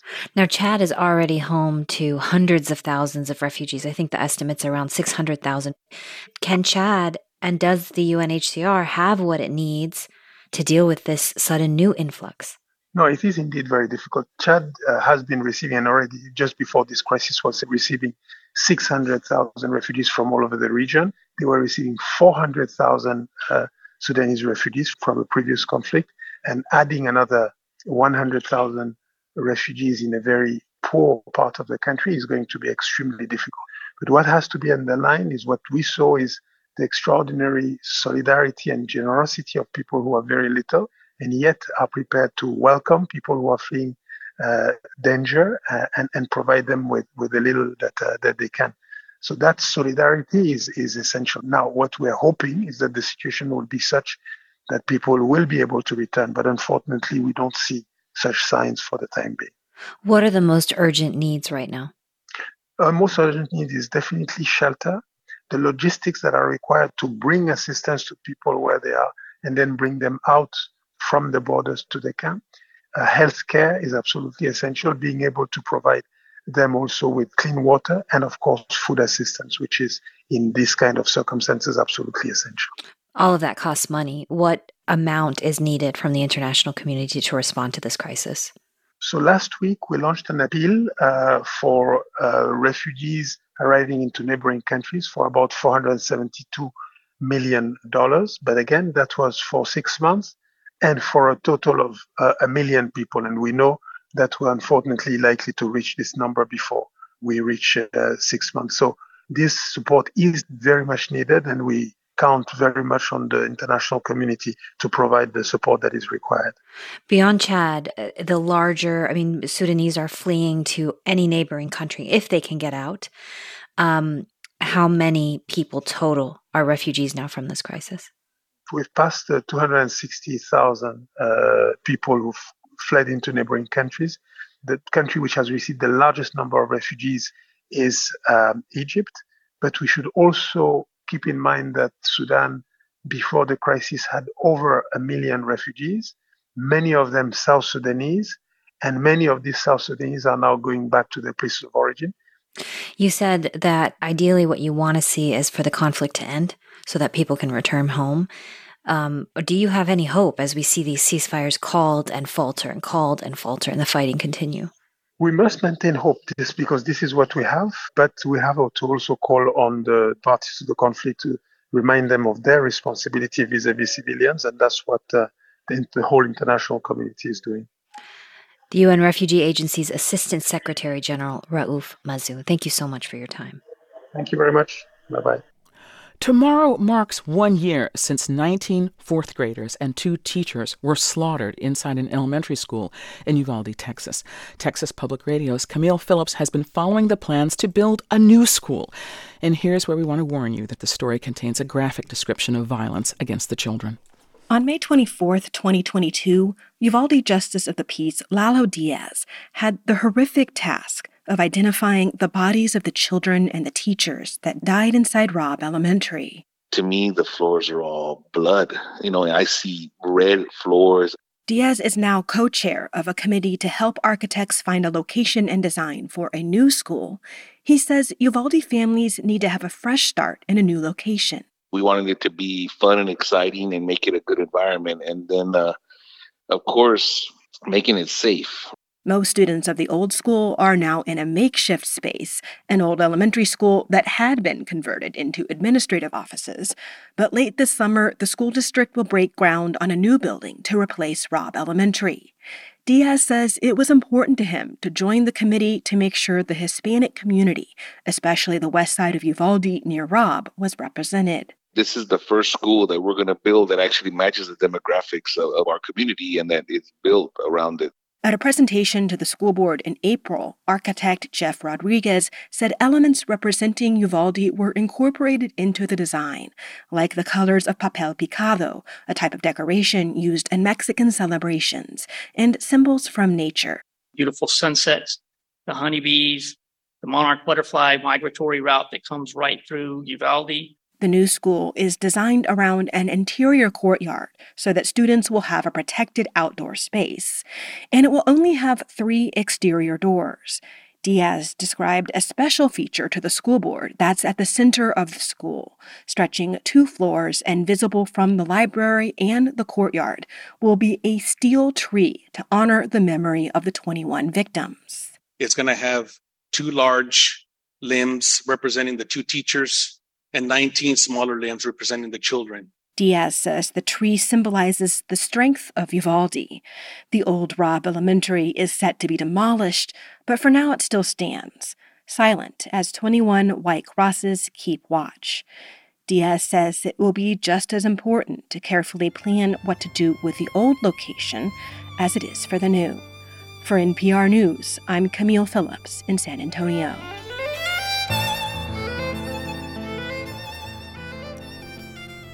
This is NPR News. Good morning. I'm Rupa Shenoy. Thanks for starting your Tuesday with WBUR. Coming up on Morning Edition, it's Bay State Bike Month, and our transportation reporter joined those going for a ride.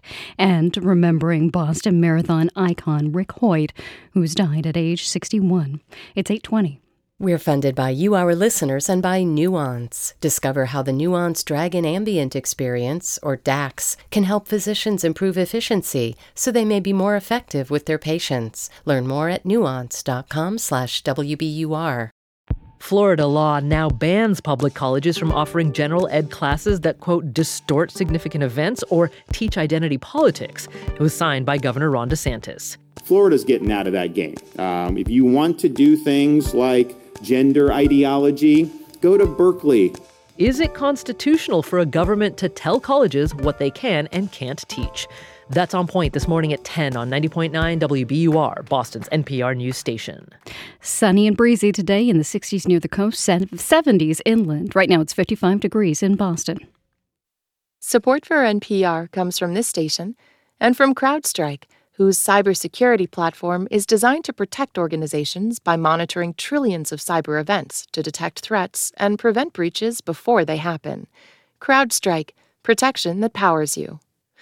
From the law firm Cooley LLP, with offices in the U.S., Europe, and Asia, Cooley advises entrepreneurs, investors, financial institutions, and established companies around the world, where innovation meets the law. And from the Nature Conservancy, partnering with communities across the globe to find solutions to the climate and biodiversity crises, committed to building a future where people and nature can thrive. nature.org/solutions. This is WBUR's Morning Edition. I'm Rupa Shenoy. The month of May is known for flowers, Mother's Day, and college graduations. It's also a time when bike riders in Massachusetts get to celebrate their favorite mode of transportation. Bay State Bike Month is in full swing, and WBUR's Andrea Perdomo Hernandez went for a ride. After months of driving to work, I give my car a break and unlock a blue bike. My guide for this ride is Stacy Thompson, the executive director of the nonprofit Livable Streets. She can tell right away that I'm a newbie. Wait, is this your first bike ride in Boston? Yeah. Okay. We'll keep you safe. We start at the Forest Hills MBTA station, which is sandwiched between a major intersection and the green oasis of the Arnold Arboretum. We snake our way through multiple bike paths toward Brookline. Bunches of cyclists zoom past us. Thompson says that's pretty normal for a weekday. Dozens of cyclists biking together, younger folks, older folks, people in spandex, people dressed for work, the whole gambit of folks getting around this morning. The bike paths are a joy to ride on, but sharing the road with cars is intense. My other guide for this trip is former Massachusetts Assistant Secretary of Transportation Chris Dempsey. He says he'd like to see more investment in bike infrastructure to make cyclists feel safer on Boston roads. What we want in Greater Boston is to create a culture and a community where whether you're 8 years old or 80 years old, you feel comfortable getting on a bike and getting to a place where you want to be. I get to where I want to be, and I'm happy to be back on my own 2 feet. The ride leaves me a little out of breath, but in good spirits. Congratulations on your first bike riding in Boston. We hope it's the first of many rides. The city of Boston hosts free bicycle workshops through September as part of a campaign to encourage more people to cycle to work. They're hoping to reach 8% of commuters by 2030. I may stick to dedicated bike lanes if I give it another go. For 90.9 WBUR, I'm Andrea Perdomo Hernandez.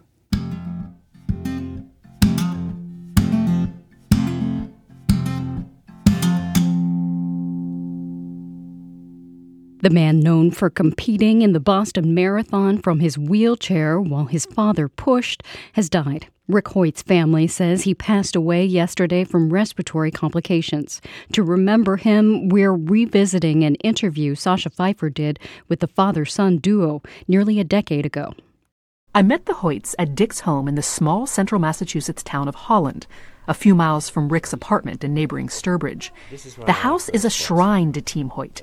Walls lined with medals and plaques they've won in their nearly 1,100 races, and photos of them with luminaries they've met over the years. See, this is Ronald Reagan, and this is Johnny Kelly, the great Johnny Kelly that ran the Boston Marathon, and that's Chara from the Boston Bruins. Yeah, and we're very good friends with him. They didn't imagine becoming such VIPs back when they first raced together when Rick was 15 years old.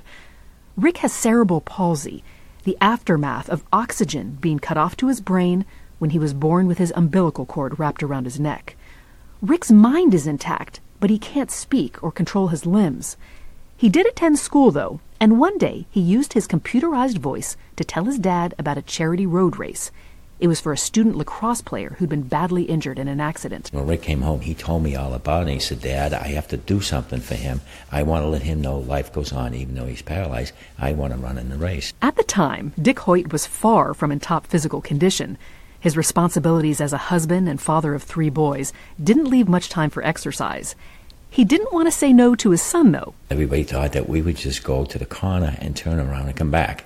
Well, we didn't. We finished the whole 5 miles, coming in next to last, but not last.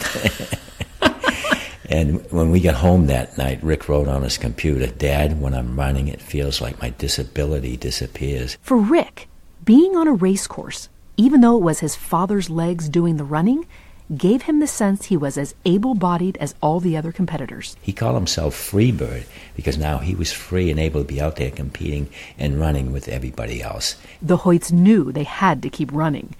So they had a special racing wheelchair made for Rick, a streamlined 3-wheeler that wouldn't keep veering off course. Then they began doing longer races and eventually set their sights on the Boston Marathon. Race organizers turned them down at first, but finally relented, although the Hoyts got no special treatment. They made us qualify in Rick's age group. And that was kind of tough, you know, because Rick was in his 20s, I was in my 40s, and they were using Rick's age for us to qualify. But they qualified and ran Boston, and that was the beginning of a legendary father-son partnership. The Boston Marathon became an annual event for them. And the more Dick and Rick raced publicly, the more they wanted the world to know that a physical disability doesn't have to be insurmountable. The Boston Marathon is the one event that I look forward to all year long. This is Rick's computerized voice, the one that lets him express all the ideas and feelings teeming in his head that his mouth can't produce. The people along the way are the best. When I hear them yell our names out, it gives me a great feeling inside. Rick had arrived midway through my conversation with his dad, quietly rolling through a back door with the help of one of his personal care attendants. It's laborious for him to create new computerized speech, so instead he played for me a recording he'd made. Many people have asked me what I would do if I weren't disabled. I have thought long and hard about what I would do if I weren't in a wheelchair. Maybe I would play hockey, basketball, or baseball. But then I thought about it some more and realized that what I would probably do first is tell my dad to sit down in the wheelchair, and now I would push him.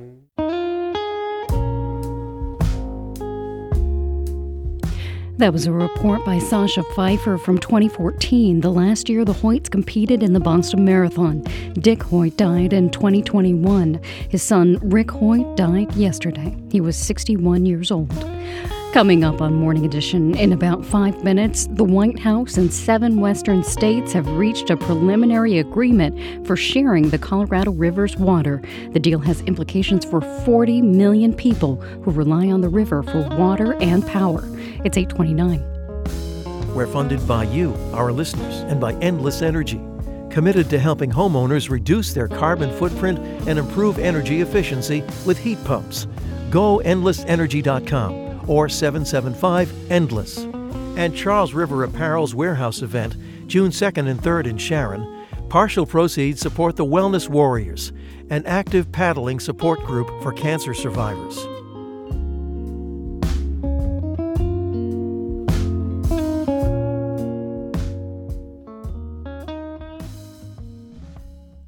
Live from NPR News in Washington, I'm Dave Mattingly.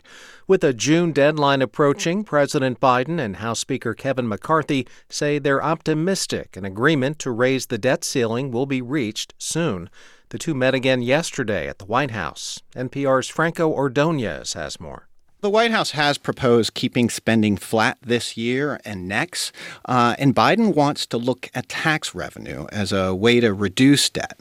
But McCarthy ruled that out flat out. The problem is not revenue, the problem is spending. So if you want to know where our differences have been, it's always been the same place. And he's continuing to say that the government needs to spend less than it did last year. He's calling for a lot of different spending cuts. And he also wants more work requirements to limit federal aid to programs like Medicaid. Treasury Secretary Janet Yellen says the federal government could default on its debts as early as June 1st without a hike in the debt limit. Republican Carrie Lake has lost her final legal challenge to the results of the Arizona governor's race. Democrat Katie Hobbs defeated Lake in the election last November. Yesterday, a judge dismissed Lake's allegation that elections officials in Maricopa County did not verify signatures on mail-in ballots as required by law. This is NPR News from Washington. From WBUR in Boston, I'm Rupa Shenoy. 3 former students at Arlington Catholic High School are accusing a former administrator of sexual abuse. As WBUR Simone Rios reports, the group is suing church leaders who they claim bear responsibility. The civil suit says Cardinal Sean O'Malley and 2 top church lieutenants should have known the former principal posed a threat to children. Attorney Mitchell Garabedian says church leaders need to be held accountable for failing to act. Where were they? Why weren't these bishops doing their job? 2011 to 2016, 5 years. For 5 years, children were sexually abused according to this complaint. The Archdiocese says Principal Stephen Baggioni was fired after the allegations surfaced and law enforcement was notified. A church spokesman told WBUR that both school and church officials have cooperated with law enforcement. For 90.9 WBUR, I'm Simone Rios. State regulators are changing the way they plan to roll out cannabis cafes. Those are places where people will be able to buy and consume recreational marijuana. The original regulations would have limited those cafes to a pilot program in just 12 cities and towns statewide. Now regulators say they'll craft new rules they hope will allow more sites to open sooner. The city of Somerville's first engagement center to help unhoused people is now fully up and running. The center in Davis Square is open during the day. That's when many other shelters close. It provides visitors with bathrooms, laptops, lockers, and snacks. Somerville Homeless Coalition Executive Director Mike Libby says the center also has staff on site to help people find housing and jobs. We wanted to create a place not only where people could escape the elements, but we also wanted to create a welcoming atmosphere where people felt like they belonged. Not just that, but offer them the services that they need to accomplish some of the goals that they have for themselves. The center is being funded with federal pandemic relief money. It's 8:33. We're funded by you, our listeners, and by Simone Lee at the ICA. See why Lee was named one of Time's top 100. Now on view, ICABoston.org. The Celtics are hoping to start a history-making run tonight in Miami. It's Game 4 of the Eastern Conference Finals. The C's trail the Heat 3-0 in their playoff series. No NBA team has ever come back to win a series from that deficit. The Red Sox lost to the Angels 2-1 last night in Southern California. The teams will meet again tonight. Clear skies and highs in the 60s near the coast today. It'll be warmer as you go inland in the low 70s. Tonight, skies stay clear and it falls to lows in the upper 40s. Tomorrow, highs reach the low 70s and it'll be sunny. Right now, it's 56 degrees in Boston. You're with WBUR. Support for NPR comes from this station and from Bank of America, offering access to resources and digital tools designed to help local to global companies make moves for their businesses. Learn more at bankofamerica.com/bankingforbusiness. And from Indeed, a hiring platform designed to streamline the hiring process. Indeed works to help businesses attract, interview, and hire candidates in one place. More at Indeed.com/NPR. This is NPR. It's Morning Edition from NPR News. I'm Steve Inskeep. And I'm Michelle Martin. California, Arizona, and Nevada are proposing new cutbacks to their use of the drought-stricken Colorado River to keep it from running dry. The river is vital for tens of millions of people across the Southwest, and some of America's most productive farms rely on it, too. Drought and population growth and climate change have all contributed to the water crisis. Now, in a proposal released on Monday, states that use the Colorado for essentials like drinking water and generating electricity at dams agreed to reduce their take of the river in exchange for more than $1 billion in federal payments. Reporter Luke Runyon from member station KUNC in Colorado is with us now to explain the latest. Luke, thanks so much for being here. Thanks for having me. I understand that this new deal is a temporary fix. It's only through 2026, but I still want to know what's in it and who takes these water cuts. The bulk of the cutbacks would come from Arizona and California, and those states' leaders have said that they're ready to start relying on the river less, but want federal funds to ease some of the economic burden that comes with using less water. They're prepared to conserve 3 million acre-feet over the next 3.5 years. And just to put that in perspective, 1 acre-foot generally supplies about 2 households in the Southwest for a year. Farmers will use less. Tribes have said they'll conserve as well, even the greater Los Angeles area. And some of the cutbacks will be incentivized. States will split $1.2 billion in federal funds, but it's unclear now exactly how that money will be split up. So these new cuts come after federal officials last year threatened to intervene and force deeper water cutbacks if the states could not come to an agreement. What's been the reaction from officials in those states? Right. Last summer, the situation on the Colorado River was much more dire. Its biggest reservoirs were threatening to dip low enough that they would lose the ability to generate hydroelectric power. Then came this very wet winter that we just went through here in the Rocky Mountains, and that eased up the pressure that everyone was feeling. What the states are agreeing to now is significantly less than what federal officials said was needed last year. What state leaders are saying right now is that these are the cuts that they can live with for the next few years while we negotiate a much more robust agreement to go into place after 2026. Here's Brenda Berman. She runs the Central Arizona Project. That's a canal system that delivers water to the Phoenix and Tucson areas. I would say this is a short-term deal. Right? If this is a short-term deal to build stability and to prepare us for 2026. We know we are going to have to learn to live with a smaller river. Because these reductions aren't the top-down mandatory cuts that people were really worried about, they're a bit more palatable to farmers and city leaders. And because they come with a lot of federal money attached, that makes the news go down a little bit easier too. What I'm hearing from people is that this is one more step in the right direction, but that the region still has a long way to go before it balances its water demands to match the shrinking river. So look, is this the kind of thing that tells us what is coming? Like, is it indicative of the kinds of future arguments among the states that we can expect as natural resources become scarce in this era of climate change?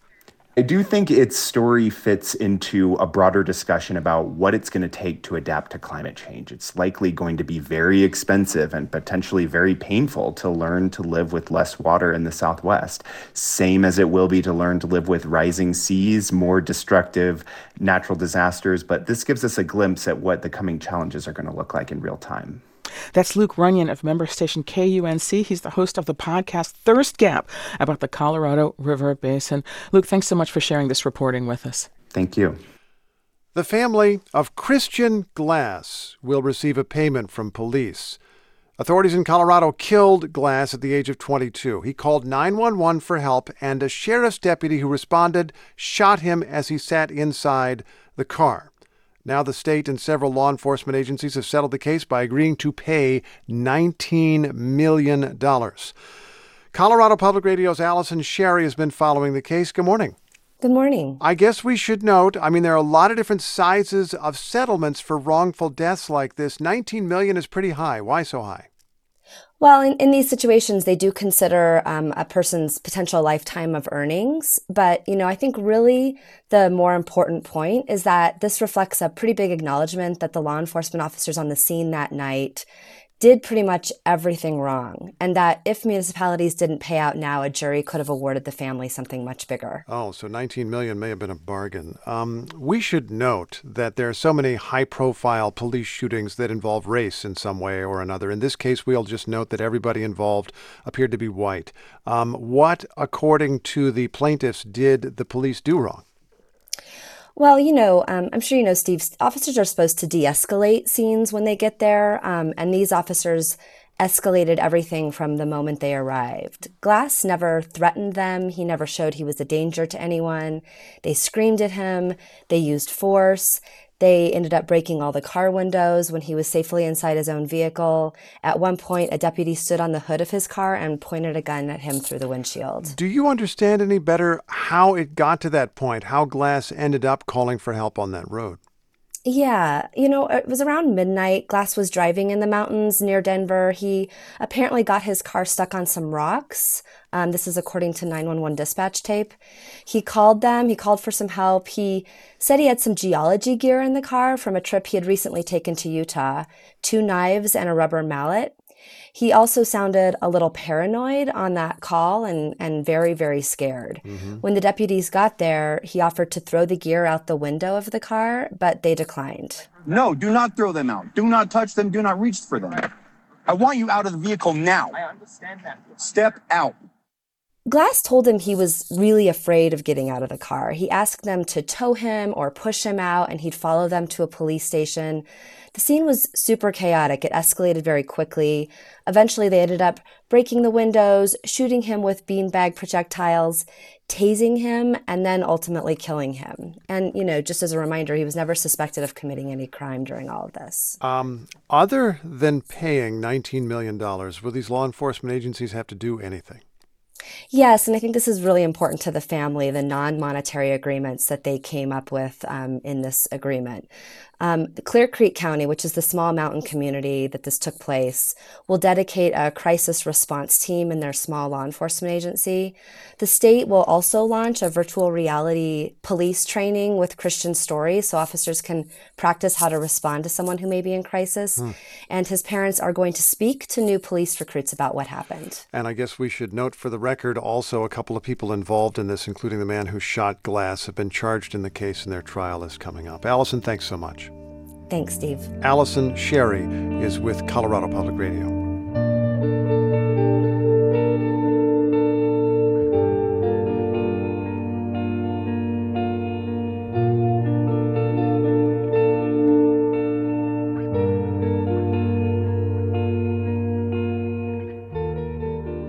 This is NPR News. It's a Tuesday on WBUR. Coming up at 8:45, what you want to know about Max, a new streaming service that launches today. It combines HBO Max with Discovery Plus. We'll have a high in the 60s and 70s today, depending on how close you are to the coast. It'll also be breezy and sunny. Tonight, upper 40s, then low 70s tomorrow, and sunny again. It's 57 degrees in Boston. We're funded by you, our listeners, and by Bass, Berry & Sims Healthcare Law Practice, advising academic medical centers and healthcare providers on complex legal matters nationwide. More at bassberry.com. The Food and Drug Administration is giving a Marlboro company clearance for a combined flu, RSV, and COVID test. Hologic received the approval yesterday. The company's leaders say the test will help save time for both patients and physicians. A bioscience startup in Watertown is going public today thanks to more than $35 million in new financing. Larkspur Bioscience focuses on making drugs to treat certain types of cancer. The company is led by a former Novartis executive who sold her last startup for nearly $250 million. The owners of the Barking Crab restaurant and bar on the water in Fort Point, Boston, want to add a floating barge. Banker and Tradesman reports the Barking Crab previously looked into adding a rooftop deck to its existing building. That plan was rejected over accessibility concerns. It's 8:44. We're funded by you, our listeners, and by Boston University Academy, where kind and curious high school students pursue their passions as far as they can take them. Virtual info session May 25th, online at buacademy.org/events.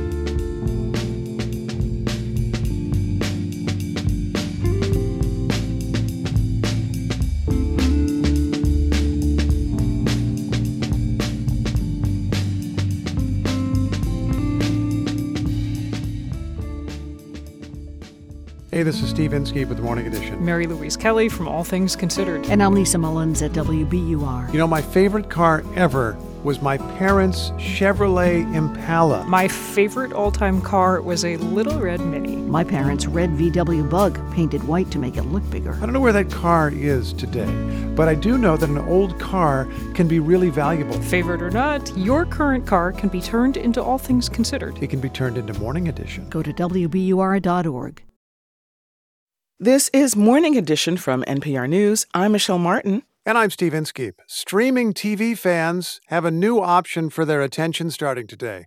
Warner Brothers Discovery debuts Max, a service which combines the programs from HBO Max and Discovery Plus into one ginormous platform with some original content thrown in.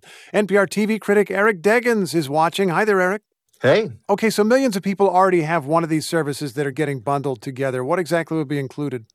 So this streaming service is what industry observers expected when Warner Brothers Discovery was created over a year ago. Now, you might remember that HBO's owner, Warner Media, merged with Discovery Inc., and it was expected back then that this new company was going to create this larger streaming service just to put all their material in one place. So Max brings together HBO Max stuff, which is HBO Originals, the DC Universe, Warner Brothers Films, CNN, with Discovery Plus material from platforms like TLC, HGTV, and the Discovery Channel. And the company also promises an average of more than 40 new programs or season of shows every month.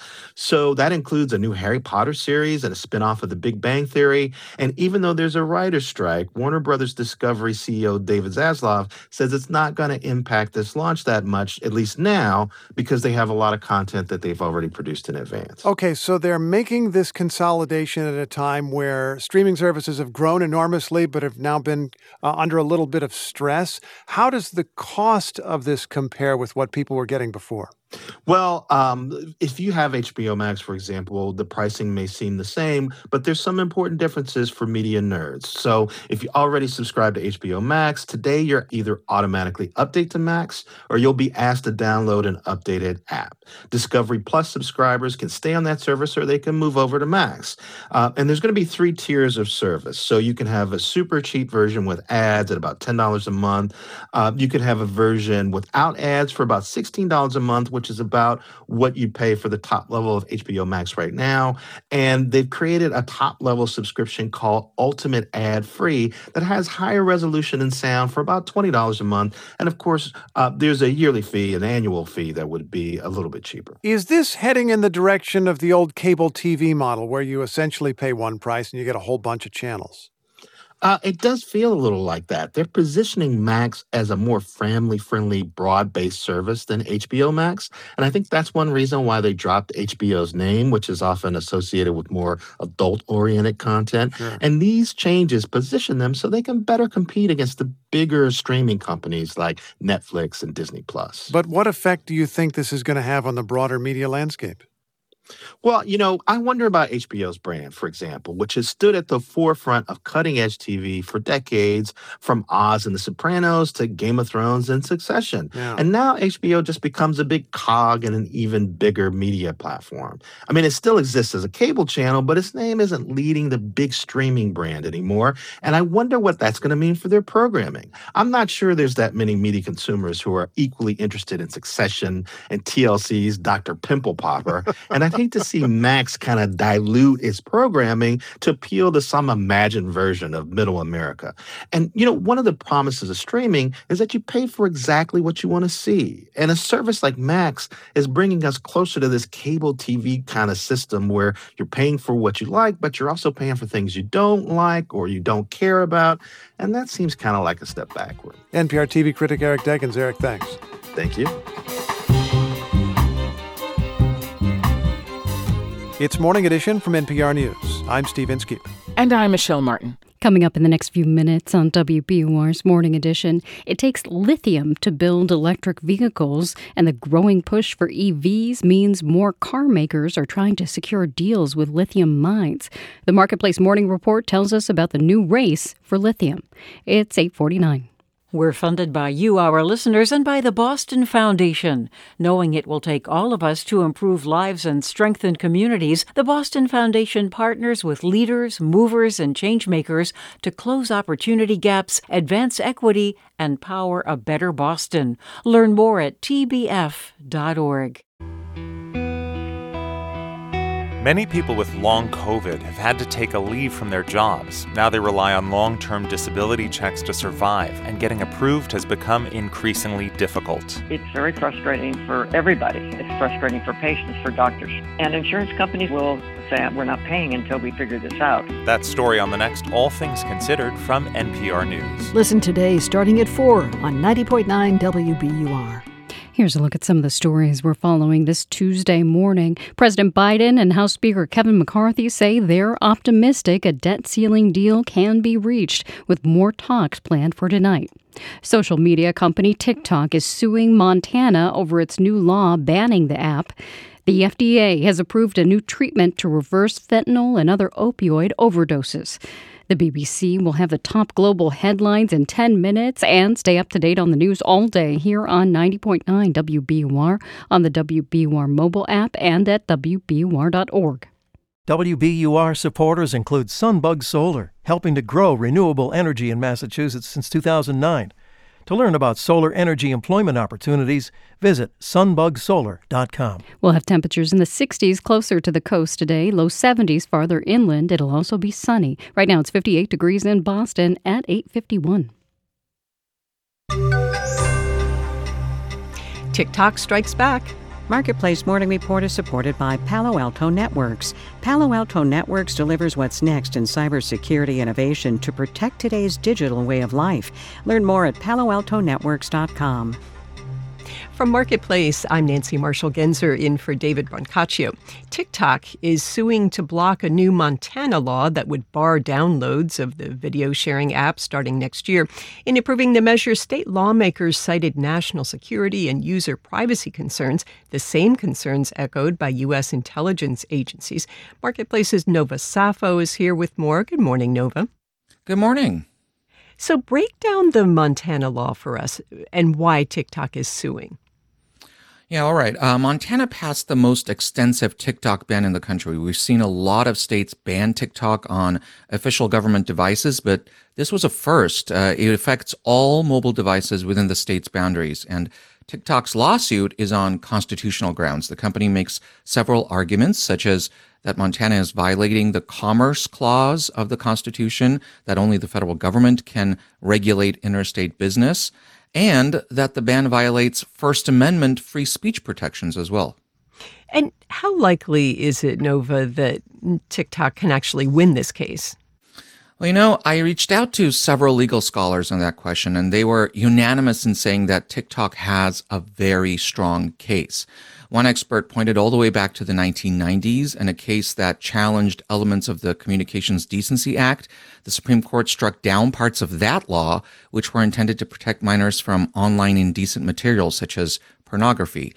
And more recently, the Trump administration tried to ban TikTok, and federal courts ruled against that effort as well. So legal experts told me that it would be very difficult for Montana to prevail.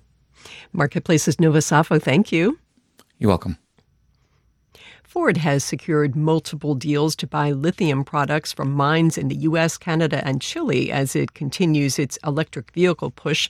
The deals are an indicator of just how competitive the lithium mining landscape has become. Marketplace's Elizabeth Troval reports. The race is on for the soft, silvery metal that comes from Australian rocks and salty Chilean brine. Alyssa Kendall is with UC Davis. Electric vehicles use lithium-ion batteries, and they're much larger than the ones that we've been using in our cell phones. All that additional lithium has to come from somewhere, which has automakers worried, says Morgan Bazillion with the Colorado School of Mines.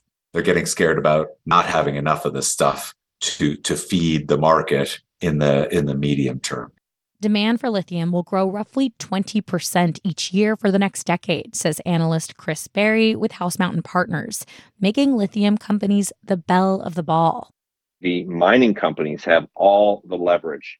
So much so that auto manufacturers are getting aggressive in terms of locking in supply. What companies like Ford are having to do is basically enter into offtake agreements today for supply that they're not even going to receive before 2025 or 2026. He says some automakers are even funding expansion or new lithium ventures, and a brand new lithium mine can take as long as 15 years to build. I'm Elizabeth Troval for Marketplace. Let's do the numbers. The FTSE in London is up about 0.3%. The Dow, S&P, and NASDAQ futures are all down, with the Dow future down more than 50 points. The 10-year Treasury yield is down at 3.7%.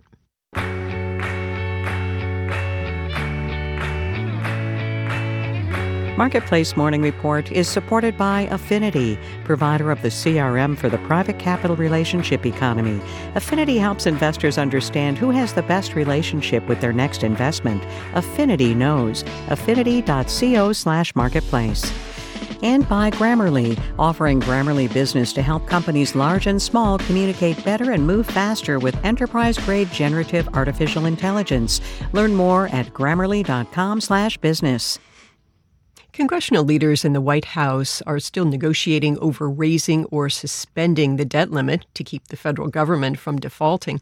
One point of discussion, food stamps. Some congressional Republicans want older Americans to prove they work or are looking for work, at least part-time, to get those benefits. As Ali Budner reports, this debate over work requirements has a history. Work requirements for federal food assistance aren't new. They were largely suspended during the COVID-19 pandemic and are phasing back in now. But generally, since the mid-90s, the Supplemental Nutrition Assistance Program, known as SNAP, has had rules. Able-bodied adults under 50 have to work at least 20 hours a week if they don't have dependents. That would change under the GOP plan. This basically just pushes the upper age limit to 56. Matt Weidinger is a senior fellow at the think tank American Enterprise Institute. He backs this idea, in part on principle. There's not large budget savings attached to this. It boils more down to the question of, should individuals be expected to do something in exchange for benefits? But he says the budget savings would be helpful too. Plus, he says more older Americans working could help the labor shortage. Donna Ginther is an economics professor at the University of Kansas, and she gets why federal spending cuts are on the table. The social safety net is a huge part of the cost of the federal government. And it's very difficult to tame budget deficits without touching the social safety net. But Ginther says SNAP benefits were already reduced when the pandemic emergency was lifted, and grocery bills are climbing these days. We've had huge food inflation, so we're teetering on having more people go hungry by putting these restrictions in place. Some states already have work requirements for adults in their 50s, including Ginther's state of Kansas. Nearly 10% of people there are food insecure. And if we do go into a recession, then these policies are going to have a real bite. She says changes to SNAP would be felt most by children and people with disabilities. But they could have broader consequences too, even for people who are already working but have unpredictable schedules. Elizabeth Lauerbash is with the Center for Law and Social Policy. Because they might have hours that fluctuate that they can't control when they're going to be scheduled. And she says one effect would be more pressure on food banks as people look for alternatives to feed their families. I'm Allie Budner for Marketplace. Our producers are James Graham, Ali Dalbertanson, Ariana Rosas, Alex Schroeder, and Erica Soderstrom.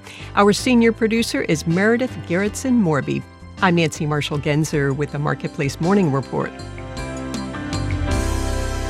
From APM, American Public Media. WBUR supporters include Babson College. The Babson MBA helps you become a professional who takes action, leads with confidence, and tackles complex global challenges. Acquire the highly sought-after entrepreneurial mindset with a Babson MBA, ranked #1 in entrepreneurship by U.S. News & World Report. Visit babson.edu/MBA.